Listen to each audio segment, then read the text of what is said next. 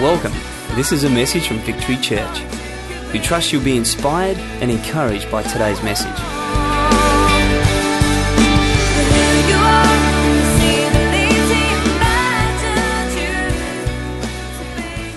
Doing well? We are at the very back end of our series, The Redemptive Names of God. This is the last one. And I've saved this last one to the very end simply because it's a great one to finish on. And the whole purpose of this series has been about knowing God by name.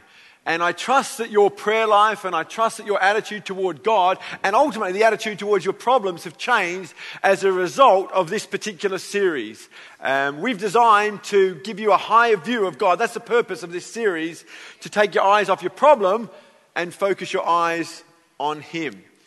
From the very onset of this series, we highlighted the fact that human beings have 7 basic needs, and that all of these 7 basic needs are met in the one God. And we've been looking at the different names of Jehovah God, this one God. And for all those who are needy today, I want you to go back into our archives on the website and find these messages, because all of those who are needy, God is Jehovah Jireh, the God who provides. That was week 1. Week 2, for those of you who are seeking purpose and meaning to life, we spoke about Jehovah Ra, the Lord our shepherd, that leads us and guides us into our purpose and destiny.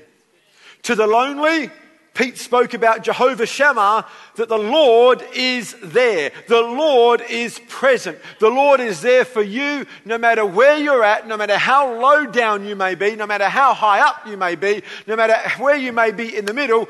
God is a God who is there for you. For those that are afraid and restless, Jeff spoke a great word about Jehovah Shalom, the Lord our peace. In this rat race, busy world in which we live, God is a God of peace. To those that are sick and are in need of healing, Seth spoke about Jehovah Ra means the Lord heals. And last week, we looked at the God who is the Lord our righteousness, who restores dignity to you. That's what God came to do, to redeem your life. In other words, to give you back what was stolen from you. And what was stolen from humanity was our dignity. And Jesus gives us our dignity back. And today, the final one I want to look at is Jehovah Nissi, the Lord our banner. I didn't say Nissan, Benno. Jehovah Nissi, the Lord our banner. And so please feel free to follow on the screen or read in your own Bibles from Exodus chapter 17, starting at verse 8.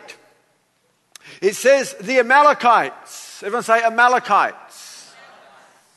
They're like the Vegemites and the Mozziebites and all those guys. It's a dad joke. I heard that way back in the 80s. It's pathetic. Anyway, sorry about that. Maybe we can delete that from the tape. Who knows? Whatever. Tape.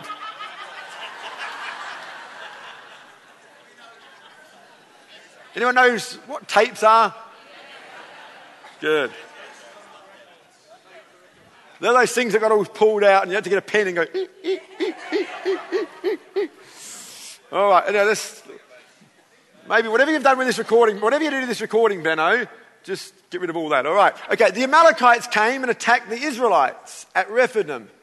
Moses said to Joshua, choose some of our men and go fight the Amalekites. Tomorrow I will stand on top of the hill with the staff of God in my hands. So Joshua fought the Amalekites as Moses has ordered, and Moses, Aaron and Hur went to the top of the hill. As long as Moses' hands were up, the Israelites were winning. But whenever he lowered his hands, the Amalekites were winning. When Moses' hands grew tired, they took a stone and put it under him, and he sat on it. Aaron and Hur held up his hands, one on one side, one on the other, so that his hands remained steady till sunset. Got the picture? So Joshua overcame the Amalekite army with the sword. Then the Lord said to Moses, write this on a scroll as something to be remembered, and make sure that Joshua hears it, and the people of Victory Church. because I will completely blot out the memory of Amalek under heaven, Moses built an altar and called it, "The Lord is my banner." He said, "For hands were lifted up to the throne of the Lord, and the Lord will be at war against the Amalekites from generation to generation." Many of you would have heard this story before, I'm sure, and there'll be many that have not. Let me just quickly recap. Firstly, we see this bunch of Amalekites, okay, they pick a fight with God's people. Moses' response is this: choose some men to go and fight. I believe God is looking for some men who will go and fight. I believe that the Church of Jesus Christ in 2010, going into 2011, for it to be effective, needs to be full of men and women who know what it is to fight.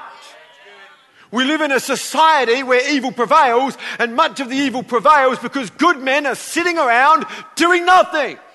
We need a men and a women that know how to fight. God says, stand up and fight. In 1 Timothy chapter 6, verse 12, it says, fight the good fight of faith. It's not a war of words. It's a fight of faith. It's not a fight that's just about, I can't do it. It's not a whinge. It's a fight of faith. We need faith to fight God's fight. I want to say this, that I believe every one of us is born for a fight. These men that Moses asked Joshua to ask to fight were a bunch of whingers. They were messed up and they're a bunch of complainers. If you go back a few chapters, you will see that this bunch of men that stood and fought were actually fighting against Moses, not too earlier. Here's my point. If you're not fighting where the battle is, you'll end up fighting somebody else. These men that ended up standing in the battle zone, fighting on behalf of God, were men that were fighting against Moses not too earlier before this. And I feel that when we're not involved in the fight that's at hand, we end up infighting. We end up fighting each other because we get bored. And so much of the discussion and so much what goes on in church life could be stopped if we just got on with the job that God wants us to get on with. God says, choose some men to fight.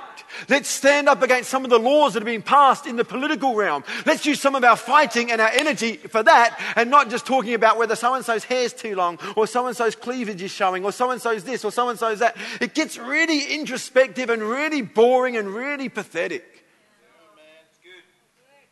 The church doesn't have the world doesn't have a high view of the church.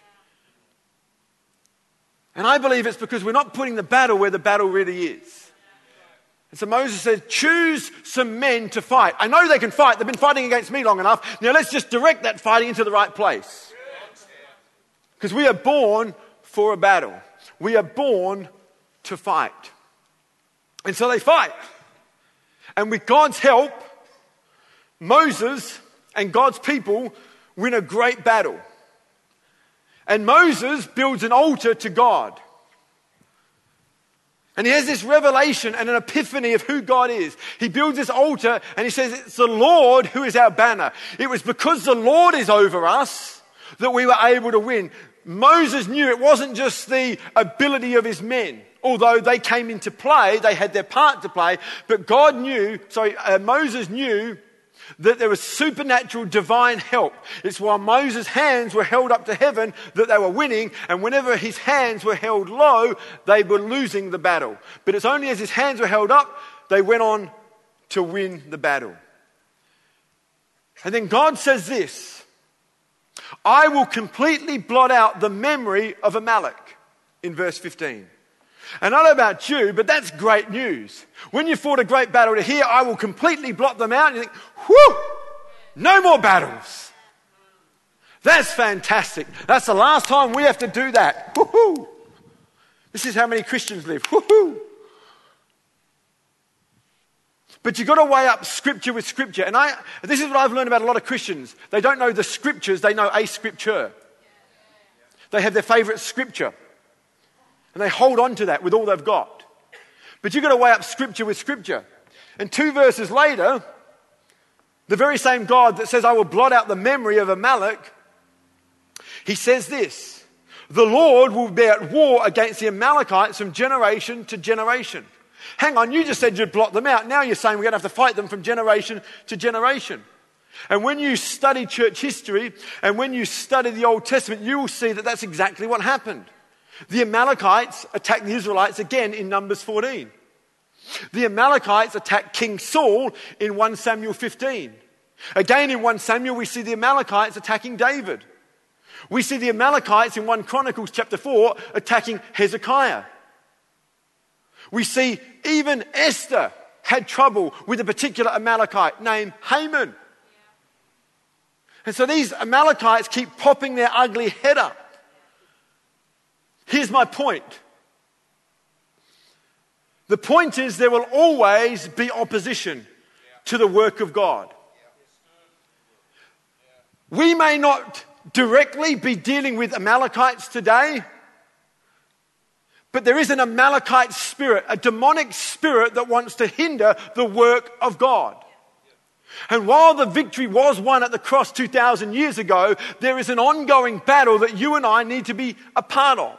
In Ephesians chapter 6, verse 11, it says, put on the full armor of God so that you can take your stand against the devil's schemes. For our struggle is not against flesh and blood. It's not against the mother-in-law. Some of you think your life would be so much better if it wasn't for the mother-in-law. Or if it wasn't for this person, or if it wasn't for that person. That's not the point. You'd still have troubles. Because our battle is against principalities and powers, against authorities and against rulers of this dark world and against spiritual forces of the evil in the heavenly realms. Here's my point. The victory of the cross was complete and final, yet we still have to battle. And I believe that's what God was saying way back to Moses. I will blot them out, but you will still have to fight. Is this making sense, or are you more confused? I will blot them out, but you'll still have to fight. So my question to you is this: who is your Amalekite? Or what is the battle that you're facing right now?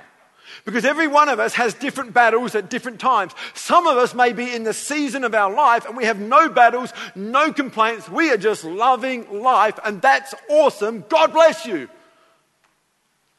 But there are others here today I know that are in for the fight of their lives.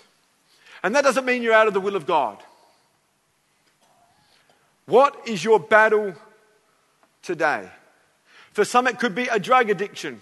It could be a tobacco addiction. It could be a pornographic addiction. It could be bitterness, loneliness, cancer.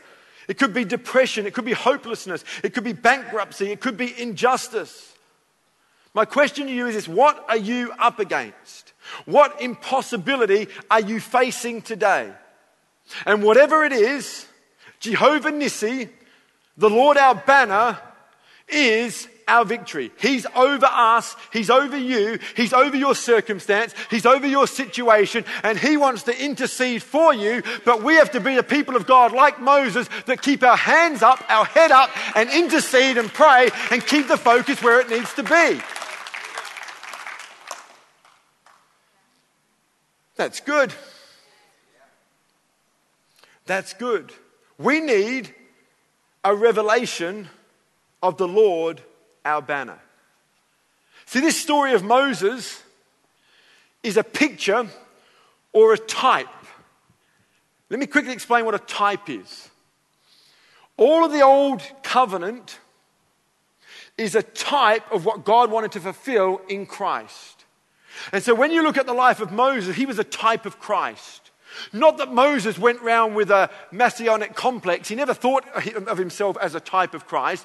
But it's only as you look back and you see the parallels between the life of Moses pointing to a Messiah that was to come. And so we look at the life of Moses.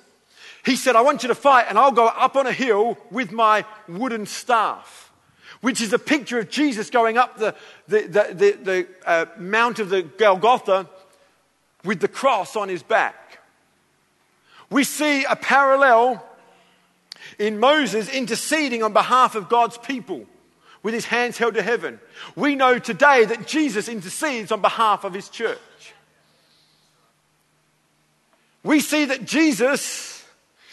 Moses, in his weariness, had to sit down. And it's when he sat down, he invoked the great victory that was won that day. And we see of Jesus Christ that he is seated down at the right hand of the Father, interceding on behalf of the church. This is an incredible picture to us of what Jesus Christ has done. It's not just about us having to intercede, it's about one who intercedes for us. And Moses had a revelation. This battle that was won had everything to do with a God who is over us. Our victory, our banner is God himself. That's where our victory is. It's not through working harder, it's through focusing where we need the correct focus. And so what I want to do this morning, just quickly, is look at the significance of the banner. But for God to use the banner as an illustration, we've got to bring some understanding to what that means for us in our time and generation. And so what does the banner do? Well, firstly, the banner unites. Everyone say unites. The banner unites us. How many of you can think back to your school days? I know some of you are in school, so this is going to be very easy for you. But you would have a school day. It's like a sports day at school. And invariably there'd be 4 teams. And if there's one thing seems to be the same, it seems to be that the house colours stay the same. Green, red, yellow, blue. Green suck, always suck. Green are useless. Doesn't matter what school, what time, what year. Green suck. Green cannot win. I don't know what that is. When I was at primary school, we had all the names of our teams were the explorers. So we had Flinders for Matthew Flinders, and we had Stuart, who was an explorer apparently. I can't remember who that was, but that was green. And we had Aaron Barker, but the green Stuart couldn't win a thing. Flinders, who I was part of, yellow, they won everything. I went to high school. They were named after former principals. I got lumbered in the green team. Never won nothing. Green sucks. It's kind of like you're fighting God. It's just the way it is. Okay, so if you're in green team, don't expect to win too much. I don't know what that is. But what I do remember about sports day is this: that regardless of who you liked or didn't like on any given school day, on that day you liked who was under your banner. Who was in your team? Yeah? So even if you'd beaten a guy up the day before, if he was in your house, go Flinders. We're together. The banner unites. Let's go back to 9/11. Whole bunch of Americans complaining, whinging, fighting, stealing, stabbing, doing a whole heap of things. 2 planes go into 2 buildings. And a nation is united. Why? Under the banner. The Star-Spangled Banner. The stars and stripes united a nation. People that hated other people came together under one banner. A banner unites. As Christians, the banner, who is Christ, Jehovah Nissi, he's our banner. He should unite us. Our thinking should be united. It's what draws us together. There are people, let's be honest, that you might be sitting next to, that you would have normally punched in the head by now. It never ceases to amaze me who I become friends with because of this uniting that takes place in Christ. Some people at school I never, ever, ever would have given any time of day to have become friends of mine because of this unification that takes place in Christ. The banner unites. In Galatians chapter 3, verse 28, it says, "There is neither Greek nor Jew, Aussie nor Pom."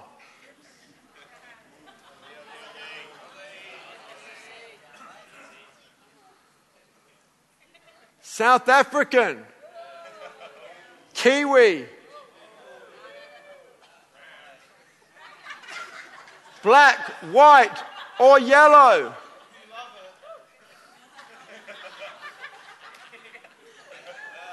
I wasn't looking at you. Dark hair, red hair.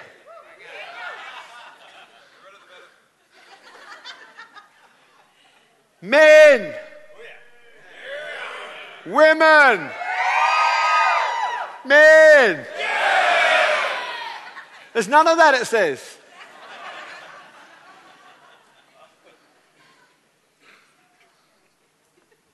For you're all one in Christ. How about if I said, Christian?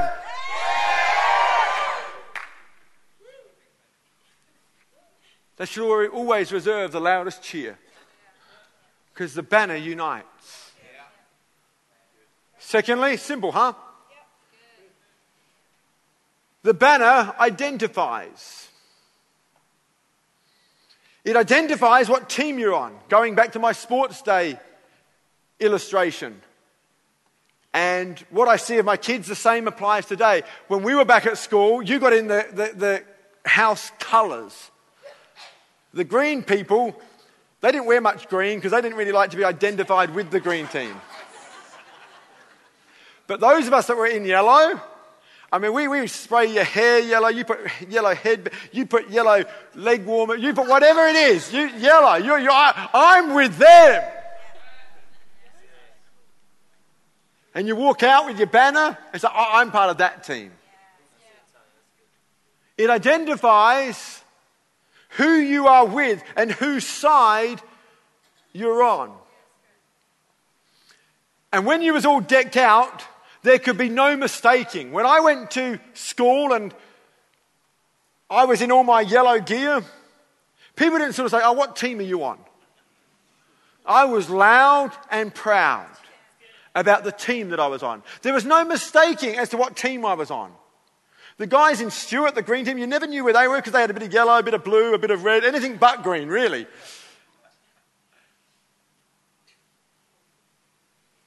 We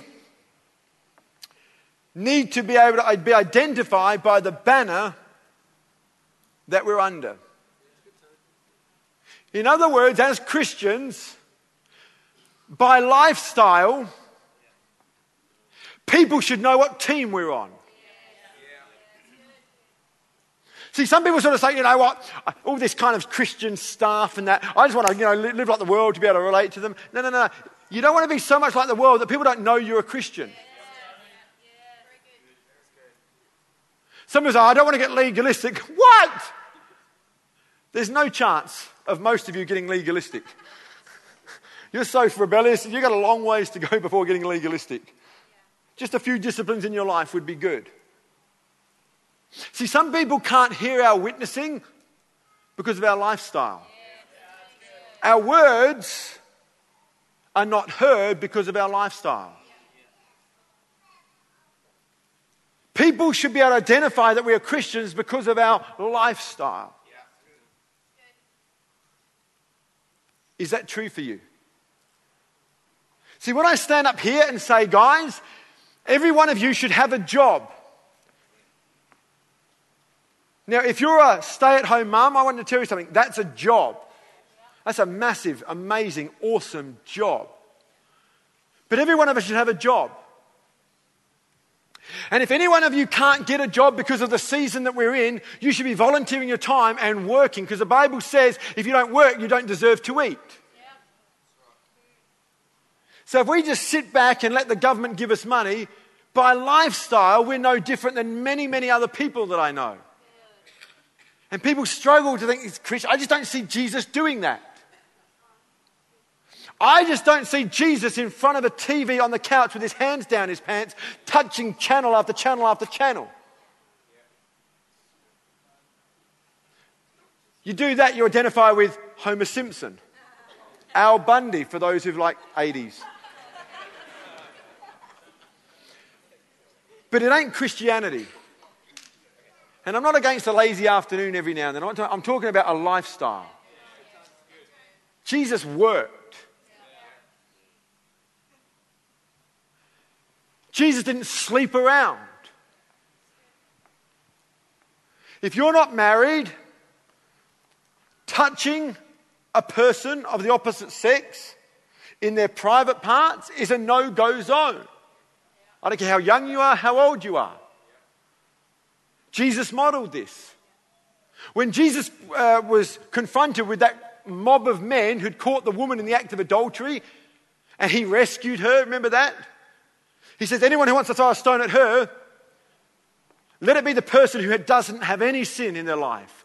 And oldest to youngest, they went away one at a time. I want to tell you, when this woman has just had her life saved by a man's man, I imagine she's putty in his hands. I imagine Jesus could do whatever he wanted with her.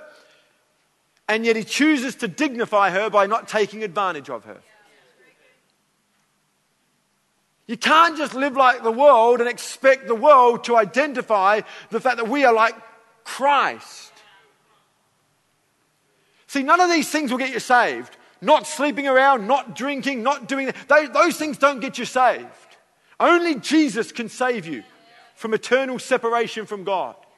But there should be some works in our life that reflect that we are a part of Christ.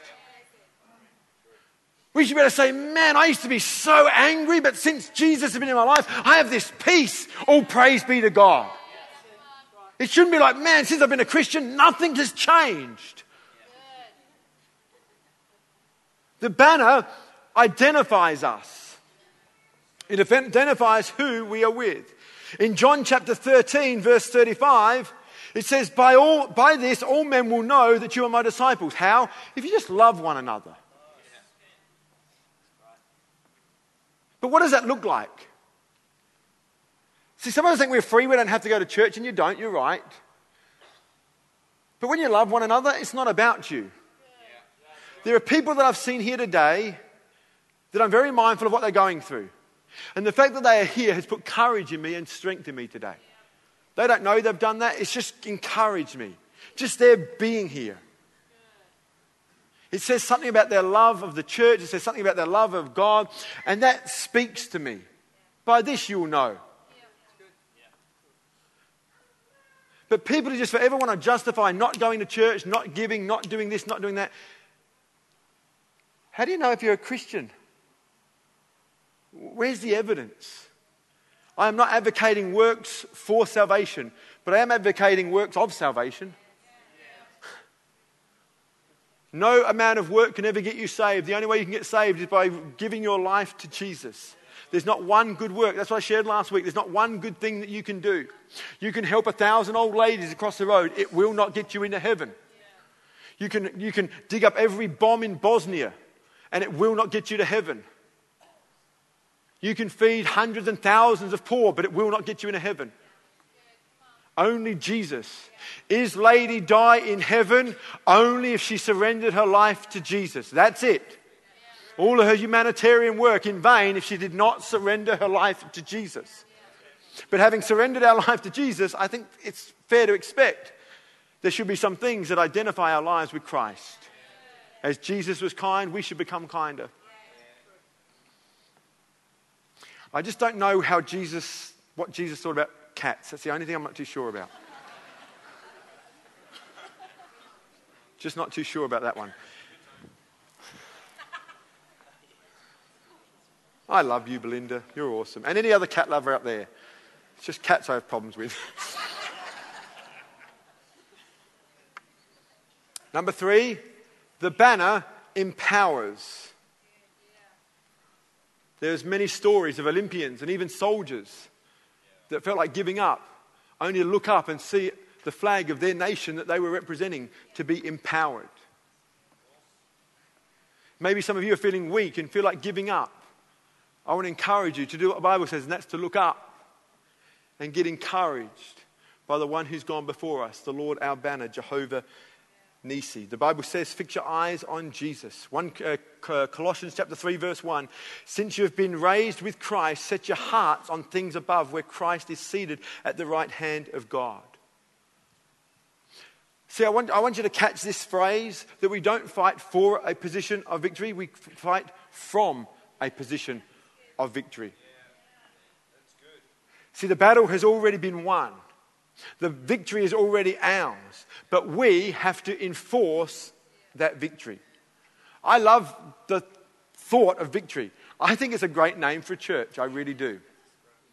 In actual fact, when we planted this church, there was such a low, in my world, there was such a low level of belief and understanding of who God is, and there was such a low level of victory. I thought, man, we've got to create a church that actually lives in and believes the truth of God's word.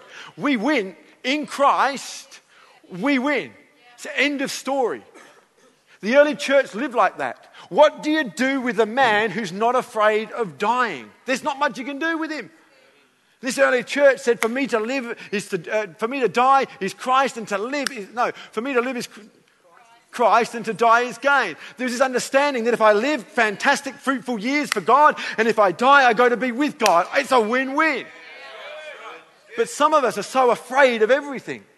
We don't live with a sense of victory. And that's what we want. We want this sense of victory. This sense that we're on the winning side. No one likes being on the side of Stuart. No one likes being on the side that's green. No one likes to be on the side of a losing team.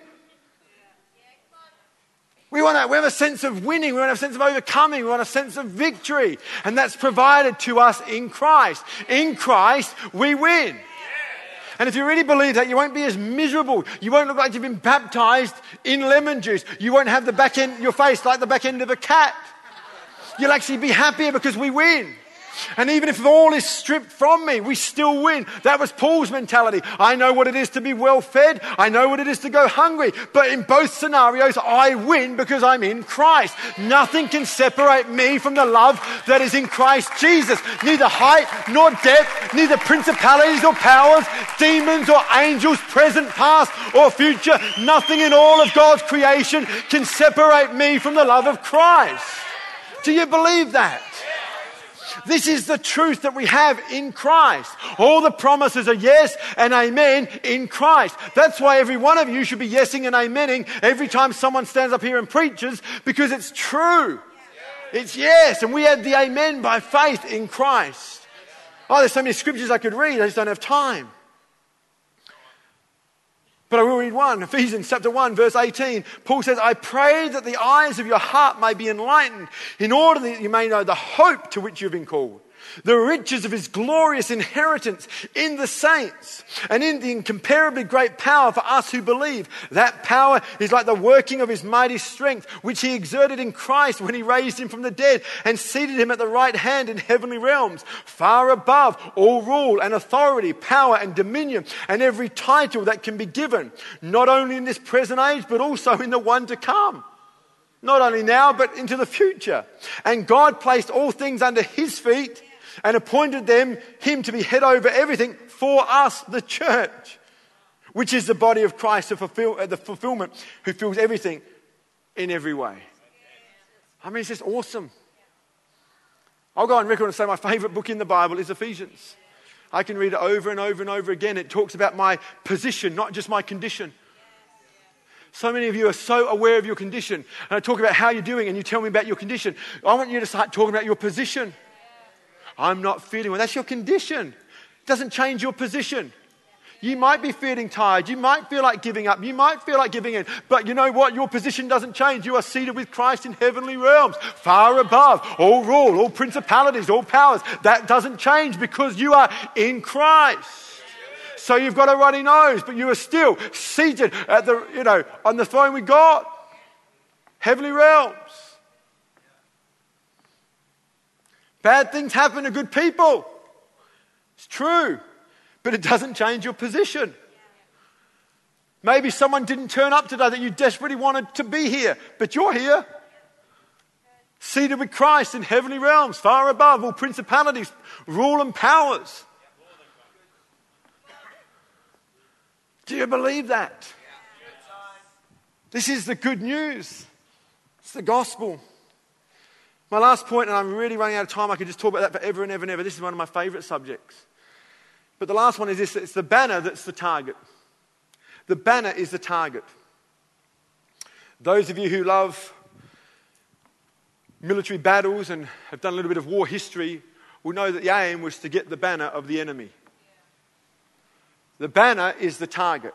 Who's our banner? Jesus. See, the strategy of the enemy is to capture the banner. Once the banner's caught, it's representative of a victory that's been won. I want you to catch this today. Jesus is our banner. In other words, the devil is not mad at you. The devil is not even after you.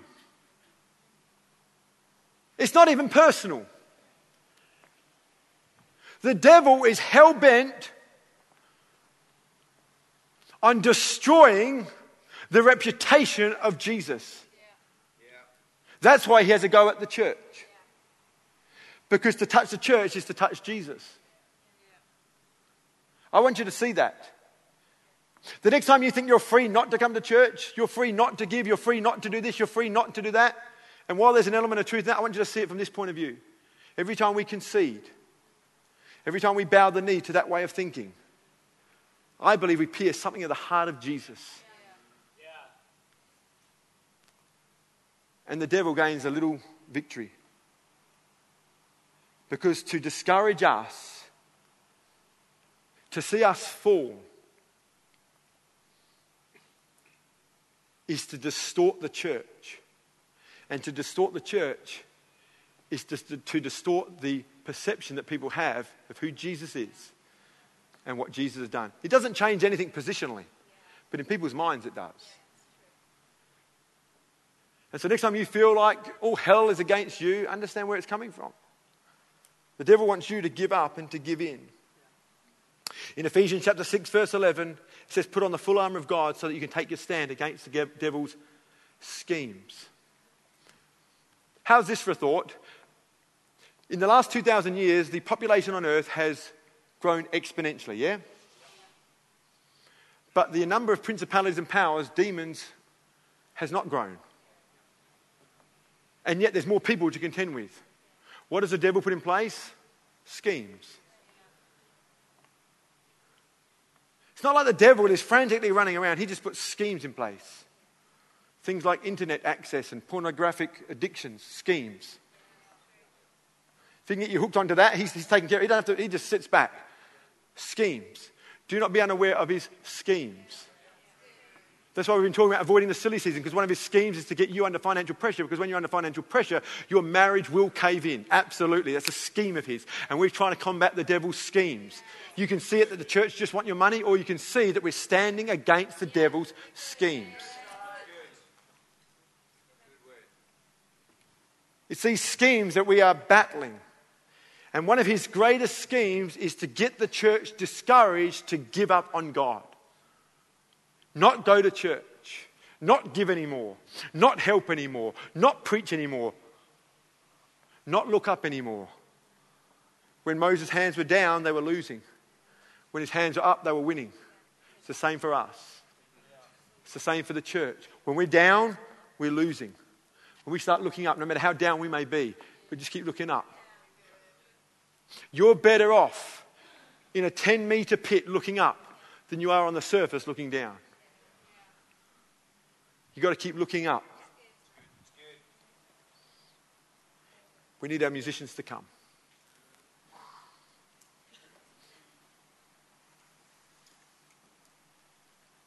By way of concluding, I just want to simply say this. Lift your eyes to Jesus, your victory. Jesus is your victory. Lift your head up to him. Lift your hands up to him. One thing I absolutely love about the church, in spite of all her imperfections, and there are many, particularly in this church. I mean, just look at the person next to you. I mean, talk about it. If you're wondering why we're not doing certain things yet, it's probably because of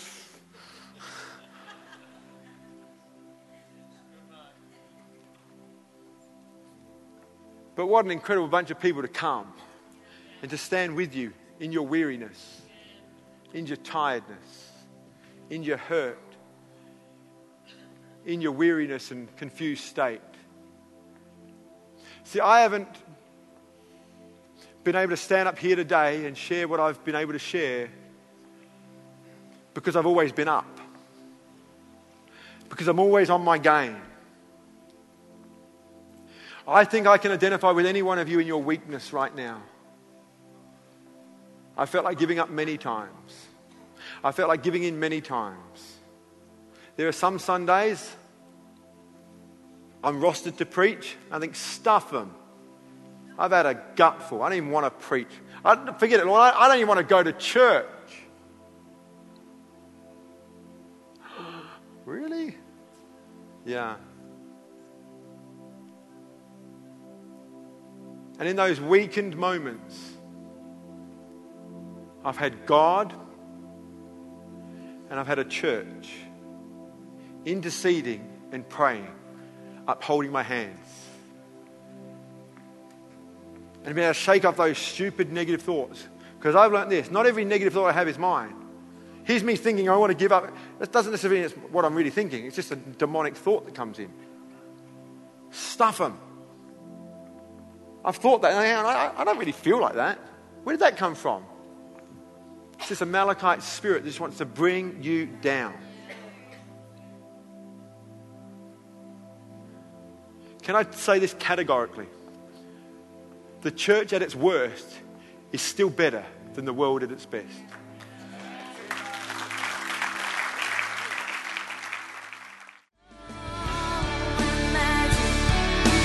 This is the end of the message. Thank you for taking the time to listen, and God bless.